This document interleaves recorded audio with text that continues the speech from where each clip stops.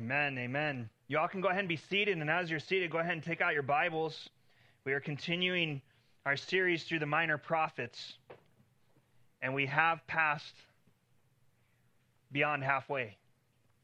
We are in the book of Habakkuk, and if you're like me, you don't know where that's at. But if you were in here last week, or not last week, the week before last, we were in the book of Nahum, and we finished it. The next book is Habakkuk, or Habakkuk, depending on how you want to pronounce it. Habakkuk.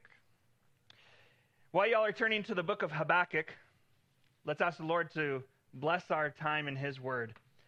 Father, we come before you, Lord. Father, there's joy in your presence. You cast out all fear. We don't have to be afraid when we're in your presence, Father God, for those who have been redeemed by your Son or welcomed in your presence, Father God. You're delighted when we come into your presence. Father, we want to sit at your feet as we open up your word. We ask that you would speak it to us. Not just so that we hear your word, Father God, but we ask that you speak it to us, that we would understand your word. And Lord, give us the courage and the strength to hear and understand and obey your word, Father God. Help us to see all that you have before us. As we turn to the words of your prophet, the words he spoke long ago, Lord, they're no less true today just because of how long ago they were. But Father, I believe that you want to speak the same truth to us this morning. In Jesus' name, amen. So the book of Habakkuk, if I had to put a theme to it, it would be perplexed faith. Perplexed faith. You see, Habakkuk, he was a late 7th century prophet. That places him pre-exilic time period. That means before the Israelites were exiled, before Jerusalem finally fell to the Babylonians, you have the prophet of Habakkuk. He is post-northern kingdom, so Assyria has already taken out the northern kingdom. And now you have the prophecy of Habakkuk. Between Nahum and the prophet, the next one that we'll look at after Habakkuk is Zephaniah. And so he's also a contemporary of another well-known prophet, Jeremiah. It's likely that Habakkuk knew a young Daniel and Ezekiel. Now, the prophet doesn't state his age. He doesn't list any of the Judean kings. The only way that we can place his book within the span of time is using the Babylonian invasion as a point of reference and the lack of mentioning of Jerusalem's fall, which would have been a major event that would have been noted. That happened in 586 BC. So, we know Habakkuk was sometime between the Babylonian invasion and the fall of Jerusalem, which happened in 586 BC. It's likely that his life and ministry extended from Manasseh's reign to the rule of Zedekiah, which was Judah's last king. Now, Habakkuk, he lived during turbulent times. It was turbulent in the sense of political realm, and it was turbulent in sense of the spiritual sense. And so,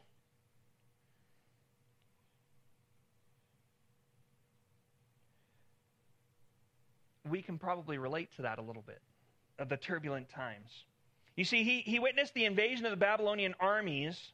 He witnessed Judah's fall from that spiritual revival that happened under King Josiah to the depths of spiritual depravity that happened under Josiah's son, Jehoiakim. The name Habakkuk is derived from a Hebrew word that means to embrace. And so his name likely means he who embraces or he who clings. And I find that very fitting when we consider that Habakkuk's theme is on perplexed faith, because he embraces or he clings to his faith, though wrestling and grappling with difficulties and tough, perplexing questions. Habakkuk teaches us that our faith is perplexing. We may have questions that seem to have no answer, questions that seem to contradict what we know is true. But we have to cling to our faith through that perplexity. And I find that the theme verse of Habakkuk would be in the last chapter, and it would be verses 17 and 18 of the last chapter. It says, though the fig tree does not bud, and there is no fruit on the vines, though the olive crop fails and fields produce no food, though the flocks disappear from the pen, and there are no herds in the stall, yet I will celebrate in the Lord. I will rejoice in the God of my salvation. To paraphrase that, he's saying, though everything else is coming apart, though everything else is empty, though everything else is devoid of all that it should be, he says, I will celebrate in the Lord. And I will rejoice in the God of my salvation. Habakkuk is a prophet who clings to his faith no matter the perplexing circumstances. And so as we turn to Habakkuk chapter 1, the title for the message today is we're going to look at what are these perplexing problems. What is it that perplexed Habakkuk in his walk? Now, I don't have to tell you this. We all can see it. The world is unraveling, right? Did you know that Scripture told us that the world would be unraveling? I don't say that just because of the way things are going, but literally the Bible describes that the world is coming apart. It is winding down. Paul in Romans chapter 8 describes it as the world is groaning under the weight of all the corruption. It is groaning as it waits for the Savior, as it waits for things to be made right. The end of all things is at hand. We've been in a time that is known as the last days for quite some time. And the Bible describes the last days. The Bible describes how it all ends. It ends in calamity. And we're talking about the world as a system here. We're talking about the world and all of its values, the world and all of its hopes, the world and all of its dreams apart from God. That's all going to come crashing down. Most of us who've been in the faith for a while, or most of us who've heard it preached, and the rest are soon going to understand that, but most of us know that Jesus is coming back. We long and we wait for that day. We look for that glorious day. He is coming back, and he promised he would come back. When he said it, I go and I prepare a place, and if I go and prepare a place, that means I'm coming back for you, so I can take you, and you can be there where I am. And so first he's going to come back and he's going to snatch out the church in what is known and in what is taught as the rapture.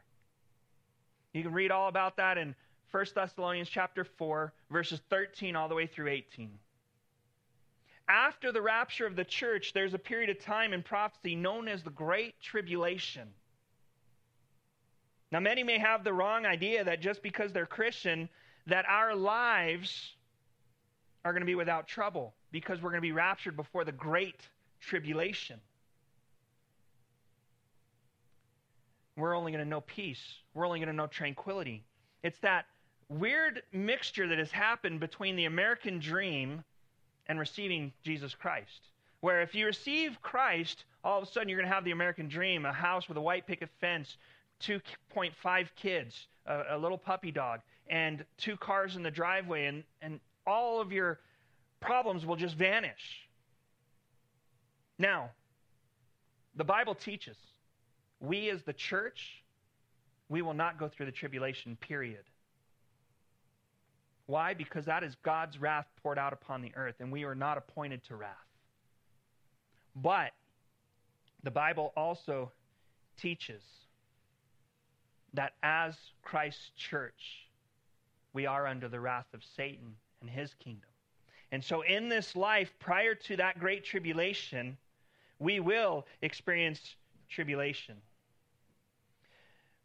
But those tribulations that we experience, that lowercase t. It's a lowercase t.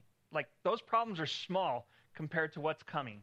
And Jesus, in the Gospel of Mark, he says, many will come in my name, saying, I am he. They will deceive many. And when you hear of wars and rumors of wars, don't be alarmed. These things must take place. But it is not yet the end. Okay, so we're going to go through wars and rumors of wars. Lots of them. We've gone through a lot of them already. There's more coming.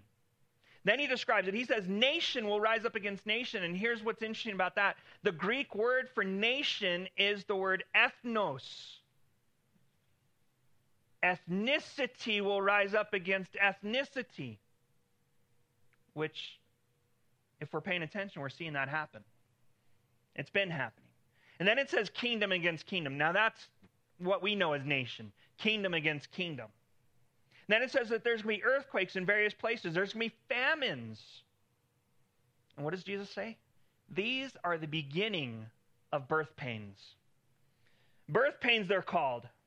So though we won't enter into the tribulation, capital T, we must be prepared that we are living in this age which will know these birth pains. And in this day, we may see tribulation like we haven't seen yet, but it is not yet that time. Nationally, internationally, globally, we're going to see all sorts of crazy things, and we're already seeing it, right? We see disturbing ideologies, false religion heresies. We have the uprising of the Jehovah's Witnesses. We have the Mormonism being peddled out there. The prosperity gospel that is ruining people's faith. The word of faith movement. The emergent church. And its younger brother, the progressive church. Inclusivism. Open theism. Liberalism. We're seeing it. It's out there.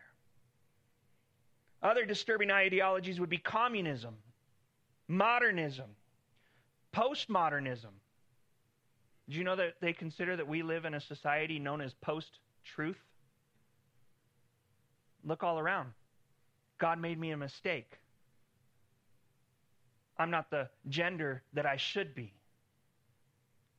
Just because you were born a boy doesn't mean you're a boy. That's the world's ideology. We're in a post-truth. We don't care about truth. We care about how we feel. But God says for the Christian, we should care about truth. We're seeing a rise in supremacy.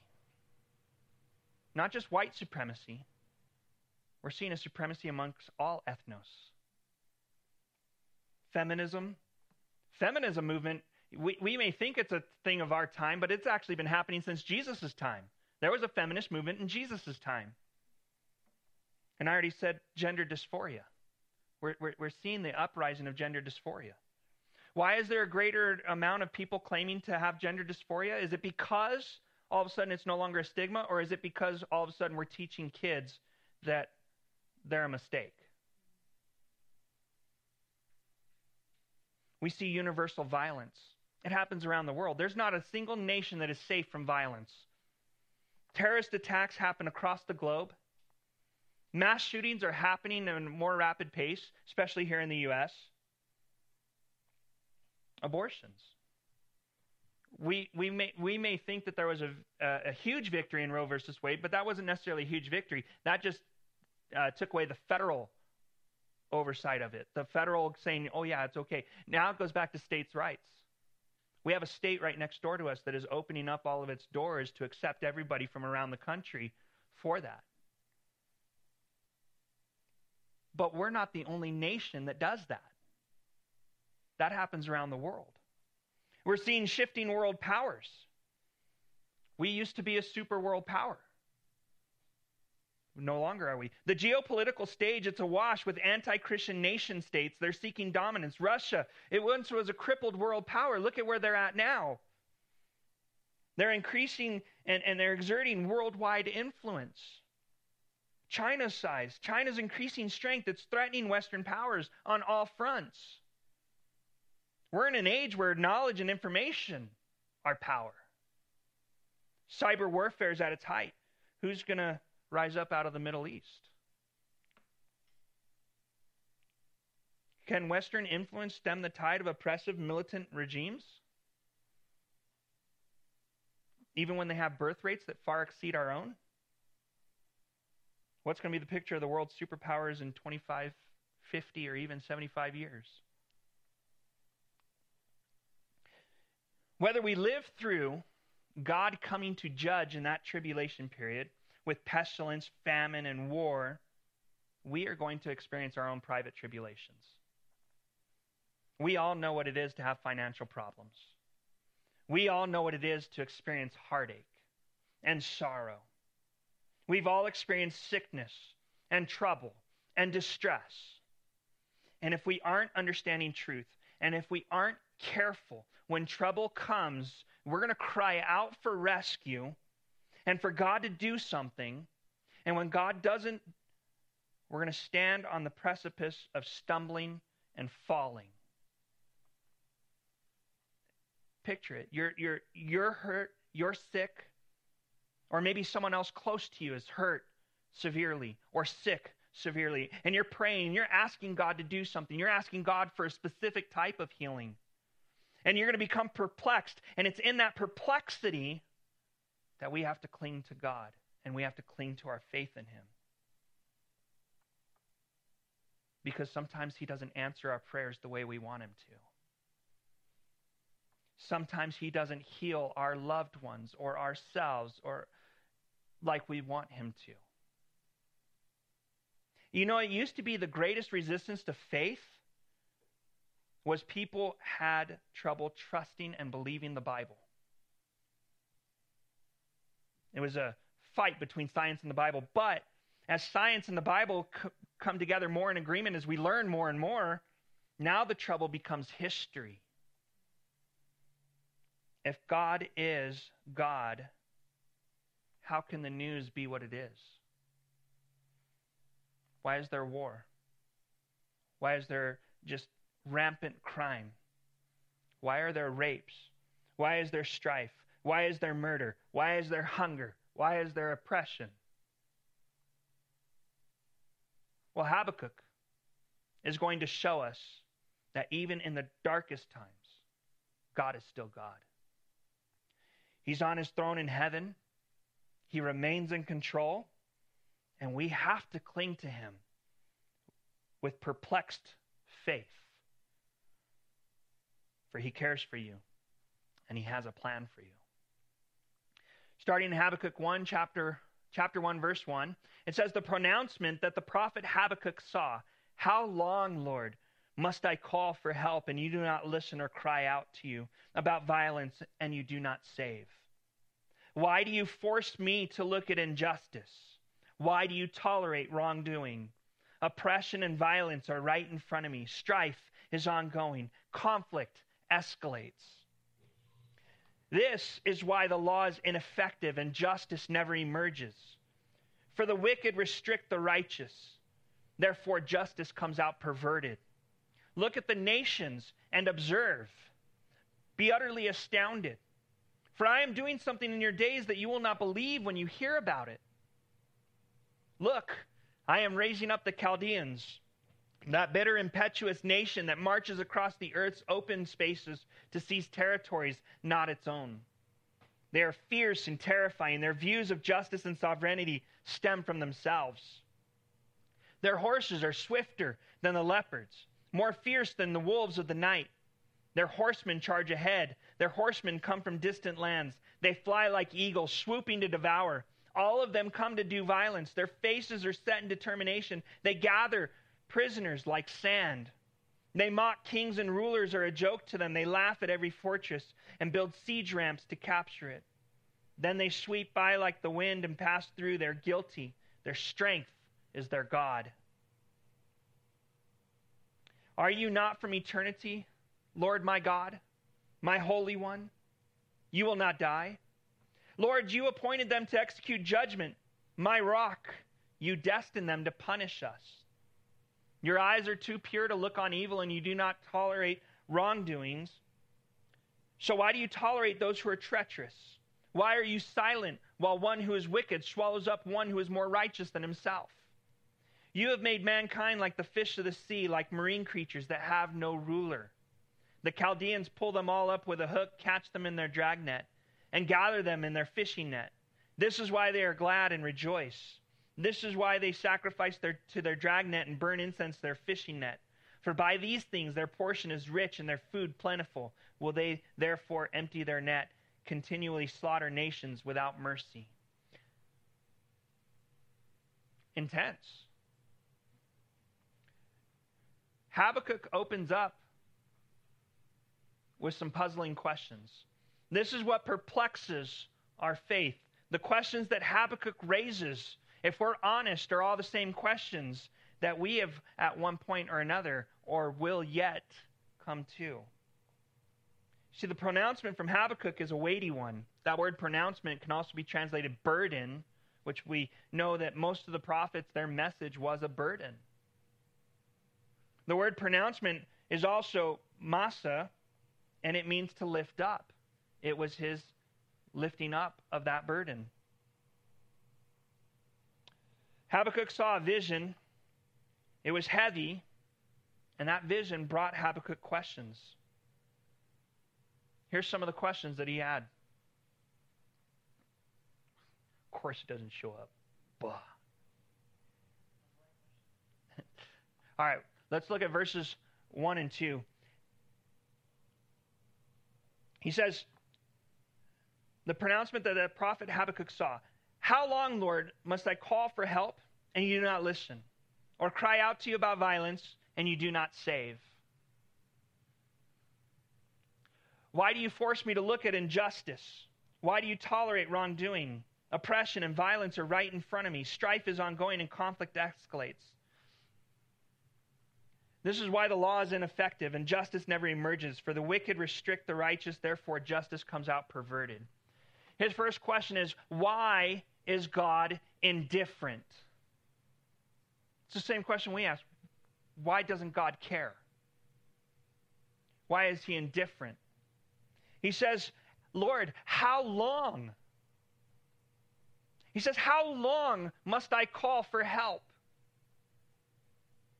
And you do not listen. He says, I see what's going on around, and I see what's going on in this nation, and I see what's going on in my community around me. I see what's going on in my neighbors. And I call out for help, but no help comes. It's as if, God, you are not listening. Why, God, do you not hear me? Why, God, do you not help me? These questions of how long are an indication of the agony of the period of waiting.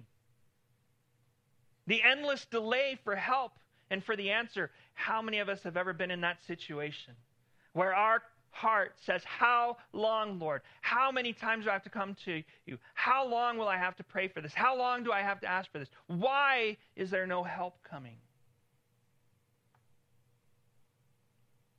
Why does it seem he's not listening? Why does it seem he's not answering when we pray, when we call? Doesn't the Bible say that God answers all prayer? Why isn't he answering mine? In Psalm 13, 1 through 4, it says, how long, Lord, will you forget me forever? How long will you hide your face from me? How long will I store up anxious concerns within me, agony in my mind every day? How long will my enemy dominate me? Consider me and answer, Lord my God. Restore brightness to my eyes, otherwise I will sleep in death. My enemy will say, I have triumphed over him, and my foes will rejoice because I am shaken. The psalmist here is David. He asks the same questions. Asaph, Psalm 74. Why have you rejected us forever, God? Why does your anger burn against the sheep of your pasture? Remember your congregation which you purchased long ago and redeemed as the tribe for your own possession. Remember Mount Zion where you dwell. Now these are two examples. And like David and Asaph, there's others recorded in Scripture. There's many who weren't recorded at all. And if we're honest, there's many of us here today that wrestle with those same questions.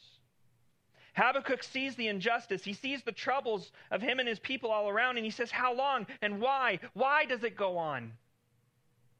He says, I cry out. Literally, I scream with a loud voice and a disturbed heart. This is one who sees the injustice, and it breaks their heart, and they cry out for it because they know that God is a God of justice, and so they cry for justice. The wickedness in the land is burdening Habakkuk more and more, and it seems that God is just indifferent to it all. It brings Habakkuk to go, why does he not save us? You see, the concern is not only that his cries and his calls are going unanswered and unheeded, but he also has concern that the corruption continues. He says, oppression and violence are right in front of me. Strife is ongoing. Conflict escalates. Evil summed up as violence and oppression going on. Why do we see trafficking? Why do we see kids being used and abused the way that they are?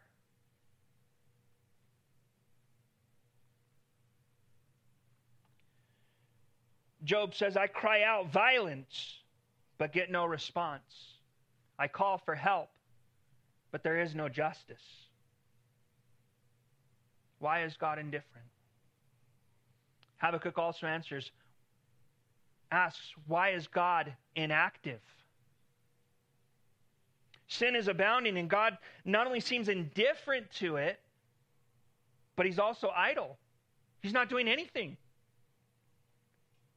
He says, why do you force me, God? He's blaming God. He's saying, why do you force me to look at injustice? And then he presents an even greater question. He says, why do you, God, tolerate wrongdoing? Habakkuk says God is not only causing him to look at injustice, but that God is tolerating injustice. We can understand people tolerating sinful behavior, but a holy and righteous God seeing evil and doing nothing about it, that goes beyond our comprehension. That goes beyond our understanding and faith. Yet strife is ongoing. Violence are right in front of me, escalating. He lives in a culture that is not ashamed of their iniquity. They celebrate it with much pride. Does that sound familiar? Because we live in the same kind of generation. We are witness to the same depravity of men. And by men, I mean all mankind. The same celebration of such depravity. And we cry out and we call out, and God hasn't stepped in, and God hasn't stopped it yet. And that seeming unanswered cry for help brings perplexing problems to our faith. And maybe we, like Habakkuk, declare this: the law is ineffective and justice is never seen. And it's because of this. The Lord is the only one who can fix it. But he hasn't yet. The wicked are in power. The wicked are running the justice systems, and they're the ones writing the laws, and they're restricting the righteous. And so justice that comes out isn't justice, it's perverted. When one's faith is in God and in his sovereign control, we can't help but look around and say, God, why do you allow this? Where does God allow us to see iniquity? He allows us to see it in ourselves, and he allows us to see it in others. And I believe there are several reasons why God might do this. Number one, it keeps us humble. Number two, it makes us truly see the wickedness of sin, that we would hate it and that we would fight it in and around us. And number three, it's to make us value and admire the grace and salvation from God toward us all as sinners. While Habakkuk is wrestling with these questions, and these are supposed to be rhetorical questions, but what we see in Scripture is that God gives an answer. God gives an answer. Look at verse 5. He says, this is God answering. It says, look at the nations and observe. Be utterly astounded, for I, God, am doing something in your days that you will not believe when you hear about it. Look, I'm raising up the Chaldeans, that bitter, impetuous nation that marches across the earth's open spaces to seize territories, not its own. They're fierce and terrifying. Their views of justice and sovereignty stem from themselves. Their horses are swifter than leopards and more fierce than the wolves of night. Their horsemen charge ahead. Their horsemen come from distant lands. They fly like eagles, swooping in to devour. All of them come to do violence. Their faces are set in determination. They gather prisoners like sand. They mock kings, and rulers are a joke to them. They laugh at every fortress and build siege ramps to capture it. Then they sweep by like the wind and pass through. They're guilty, and their strength is their God. And this is how God responds to Habakkuk's questions.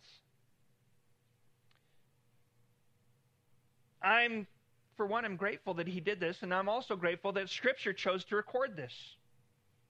Because it turns out that God is neither indifferent, nor was he inactive.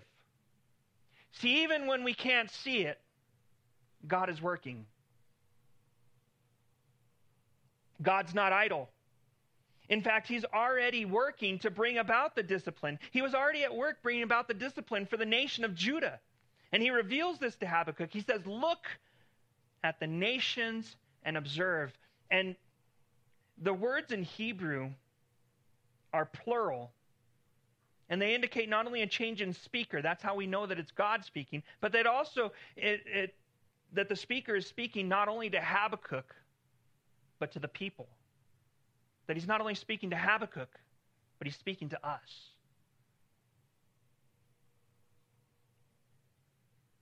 And I think that God is revealing this. Sometimes in our problems and in our perplexed faith, maybe we're too me-oriented.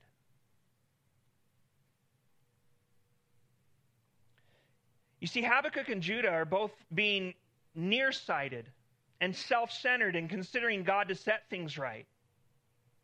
And God is saying, stop being so focused on yourself and you'll see the bigger picture. You see, God says, look at the nations. Don't just look at Israel. He says, look at the nations. The developments coming politically and nationally would be from the nations. When we're perplexed in our faith, when we're perplexed in our walk with God, perhaps the problem is our worldview is too small. Maybe God isn't just about the nation of America. God is saying that their worldview, to understand what God is doing, has to include the nations. I guarantee you there is not a nation on earth right now that God says, I don't care about them. They don't fit into my plan. God says he's doing something in their days that they would not believe when they hear about it. Now, this is news. It's not, you ever hear that news? It's too good to be true. That's not this news. This news is, it's too terrible to be true. Because it's a work of judgment that's causing them to have a hard time to believe it. God is planning to discipline the nation of Judah and their wickedness and their evilness by using another nation that's even worse. How is that justice? God drops the bombshell. He says, I'm raising up the Chaldeans, the Babylonians. Now, granted, sin in Judah is going, it's abounds and it's unchecked. But the Babylonians, they're the epitome of wickedness, evil, paganism, and anti-God action. There are people without remorse. There are people without forethought to the committing the atrocities that they're committing. And God even admits as much. He describes them. He says they're a bitter and impetuous nation. And here's their description. Babylon, without rival. They're a law unto themselves. For they answered to no one. They promoted themselves. They recognized no law or judge other than themselves. The Lord describes their swiftness and speed. They were ready to devour. They were ready to conquer. It says they come with a determination. And with that determination comes success in their conquering. describes their confidence. They're confident in their own strength. They mock kings and rulers, laughing at supposedly fortified cities, easily conquering, ravaging the most of the fortified cities. Their strength is their God. They are the first of might is right, and then might becomes divine. Now, maybe we're like Habakkuk. Maybe we hear that answer, and instead of answering, we're perplexed with God's answer. Has God ever answered a prayer for you that left you more confused than when you started? I think he does that because he is a God that is beyond our ability to fathom what his mind is considering. He says, my thoughts are higher than your thoughts. My ways are not your ways. So in Habakkuk 1:12, Habakkuk comes back to the Lord. He says, are you not from eternity, Lord my God? My Holy One, you will not die? Lord, you appointed them to execute judgment. My rock, you destined them to punish us. He says, your eyes are too pure to look on evil, and you cannot tolerate wrongdoing. So why do you tolerate those who are treacherous? Why are you silent while one who is wicked swallows up one who is more righteous than himself? You've made mankind like the fish of the sea, like marine creatures that have no ruler. The Chaldeans pull them all up with a hook, catch them in their dragnet, and gather them in their fishing net. That is why they are glad and rejoice. That is why they sacrifice their dragnet and burn incense to their fishing net. For by these things their portion is rich and their food plentiful.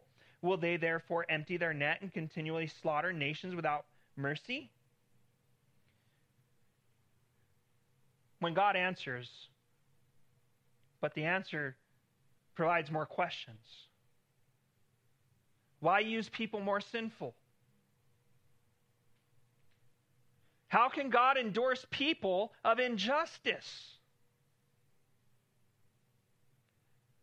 Why would God excuse their own idolatrous sin while yet punishing Judas?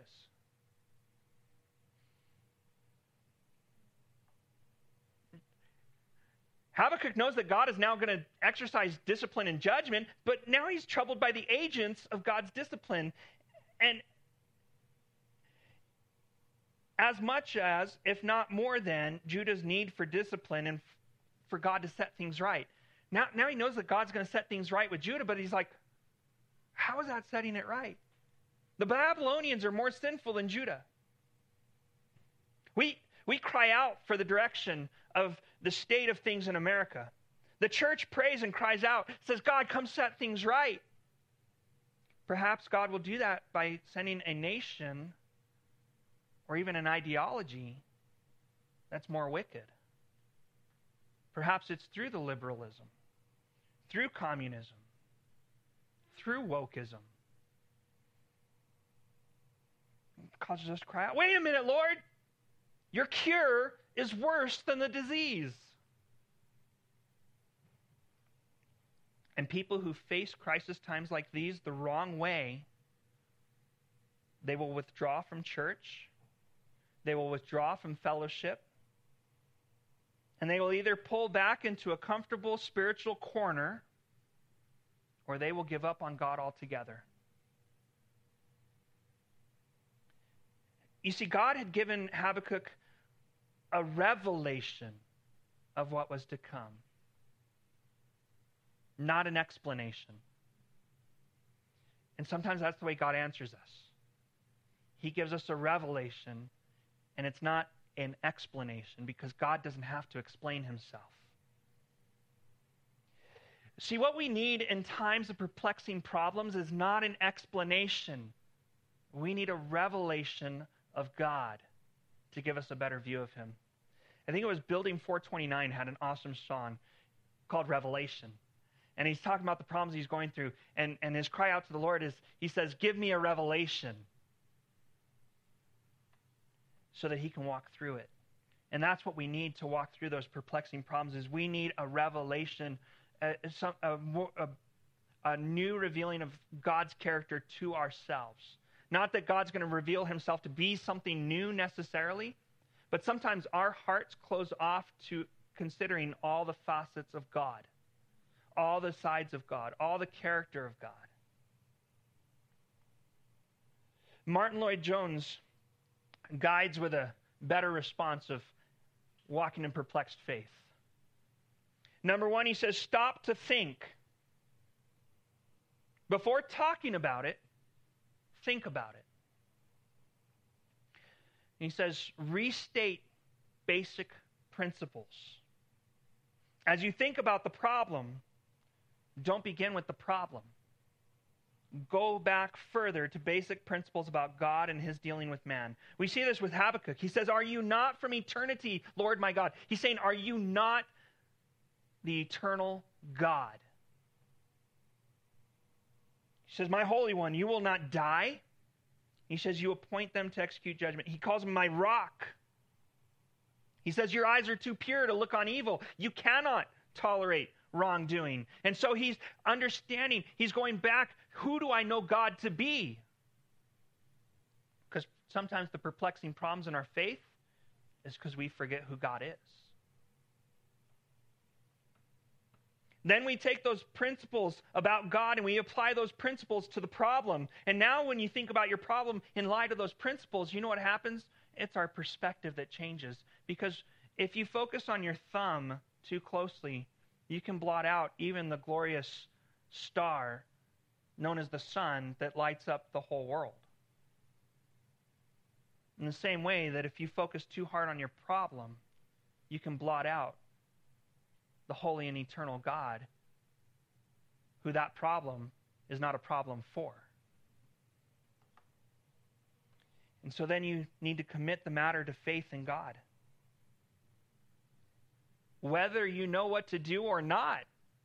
That's going, man, I don't see God working. I don't know if God's working, but you know what? I'm going to have faith that God is working because I know who God is.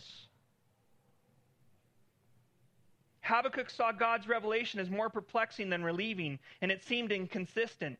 But the prophet knew that in this crisis time of perplexing problems seeming to conflict with faith he knew, he had to focus on God and his character.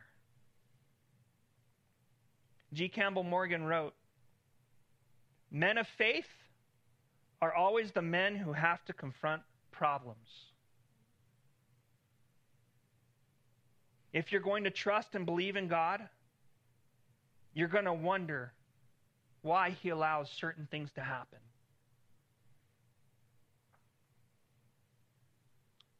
And I want to give you a little bit of freedom in those questions because I believe that God wants us to have this freedom and to understand this. It is okay to doubt. Doubt is not the same as unbelief. You see, the doubter wrestles with God, but doesn't abandon him. But the unbeliever has abandoned and altogether ignores God. Unbelief is an act of the will, while doubt is born out of a troubled mind paired with a broken heart. We doubt because things happen that bring us into conflict. But it's okay to doubt, as long as it doesn't drive you from God. Habakkuk was perplexed. Wickedness and violence seems to go unchecked. Is there no end to the rising tide of evil and sin? Habakkuk takes his complaint to the one who can do something about it. How many times do we take our complaint to someone who can't do anything about it? We need to take it to the one who can do something about it. And he essentially says, why don't you do something? And God's response added to his perplexity. He says, I am. But what I'm doing you will not understand, nor will you believe it. Now, as I started off, one of the modern Christian myths is that when you give your life to Jesus, you don't have any problems, you don't have any troubles. And that even goes further. If you really believe in Jesus, you won't have any doubts and you won't have any questions. And there are many people who are imprisoned in that lie, and they're afraid to admit that they struggle, that they question, that they doubt. Because if they do that, then someone's going to say, well, maybe you're not really saved.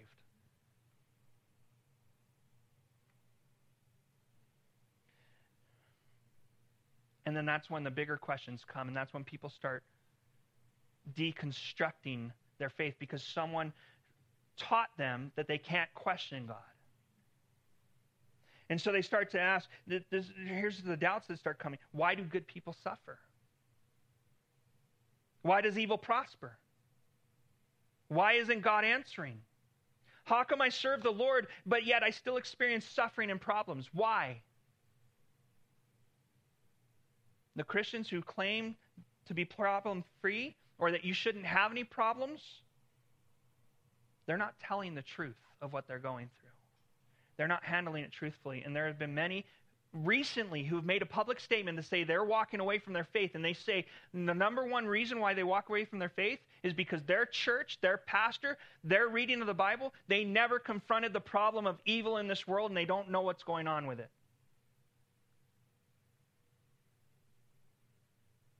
I don't want it to be so for us. Evil is in this world. God hasn't taken care of the evil yet because when he takes care of it, he's going to do it all at once, all for once. In the meantime, he's provided his Son on the cross as a sacrifice for our sins that we might find salvation and forgiveness. Like Job's friends, those who say you cannot ask questions, they are miserable comforters. Those walking in faith ask questions like Habakkuk did. Ask questions like David did. Ask questions like Jesus did. David, my God, why have you abandoned me? Why are you so far from my deliverance and from my words of groaning? Jesus on the cross, Eli, Eli, lema sabachthani. My God, why have you abandoned me? Habakkuk, how long, Lord, must I call for help, and you do not listen, or cry out to you about violence, and you do not save? Habakkuk teaches us not to be that believer that says, I don't have problems, and you shouldn't either. I don't have questions, and you shouldn't either. As we look out and we survey the scene around us, we're going to be faced with serious problems that may perplex us. How can evil like that happen to children around us? Does it mean that there is no God? No, it means we live in a sinful world completely consumed with the depravity of men. Before we're ready to listen to God's encouraging reply, we have to pause and examine our own hearts. Are we fully yielded to God and willing for him to have his way with us and with those whom we love?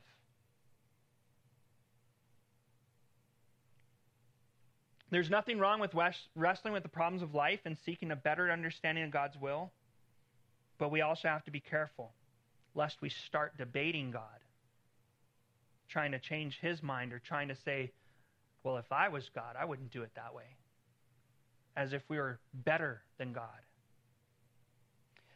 We admire Habakkuk for being an honest man, wanting God to spare the people he loved.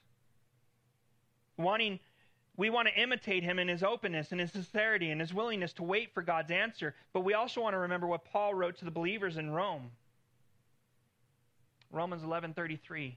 Oh, the depth of the riches and the wisdom and knowledge of God. How unsearchable his judgments and untraceable his ways. For who has known the mind of the Lord? Or who has been his counselor? Who has ever given to God that he should be repaid?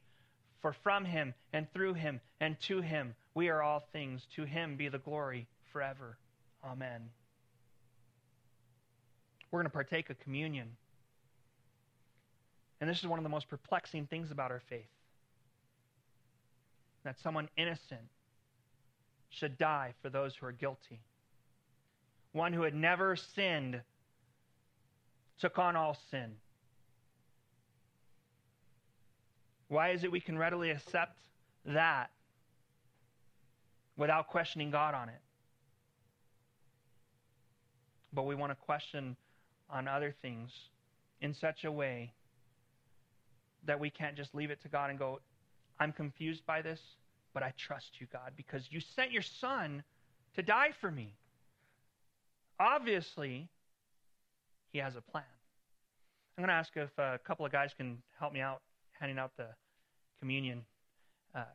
Alex and Mike, if you could give me a hand. Cool thing is we have a small group here this morning. All I ask is as they hand it out, you guys go ahead and hold on to it. We'll partake together and just be in a introspective attitude. Yeah.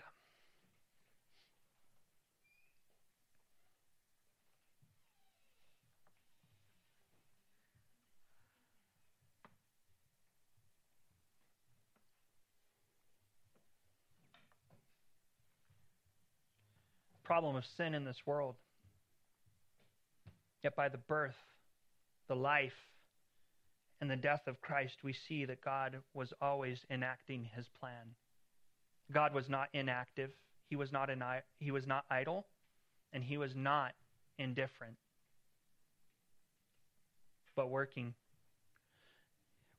to execute his plan of salvation. And right now, it seems like he's indifferent. But we're told that he is not slack concerning his promise, as some consider slackness, but that he is long-suffering and patient, that all would come to salvation. It's not saying that all will come to salvation, but God is patient to wait until that time of salvation is fulfilled. And today is the day of salvation, and now is the time of salvation. And so we take communion to remember that. We take communion to remember the sacrifice that was made for us through Christ's death on the cross. And so Paul, when he was initiating communion with the early church, he said, "For I received from the Lord that which I also passed on to you.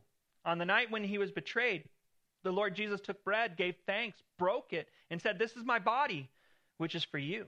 Do this in remembrance of me.'" Let's take.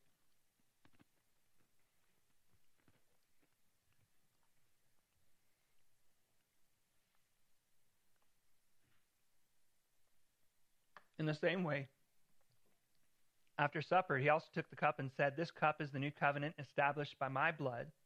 Do this as often as you drink it in remembrance of me." Let's take.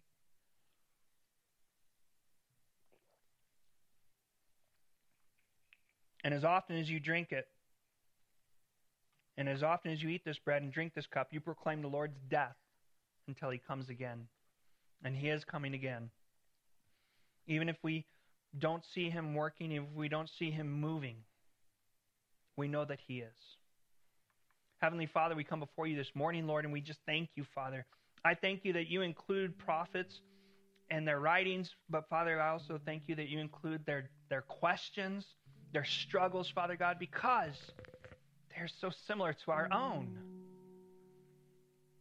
And what a refreshing thing to remember, that even when we don't understand what's going on, even when we don't know what's going on, we know the God who's in control of it all, because you've revealed yourself to us.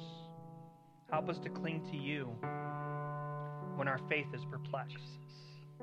In Jesus' name, amen.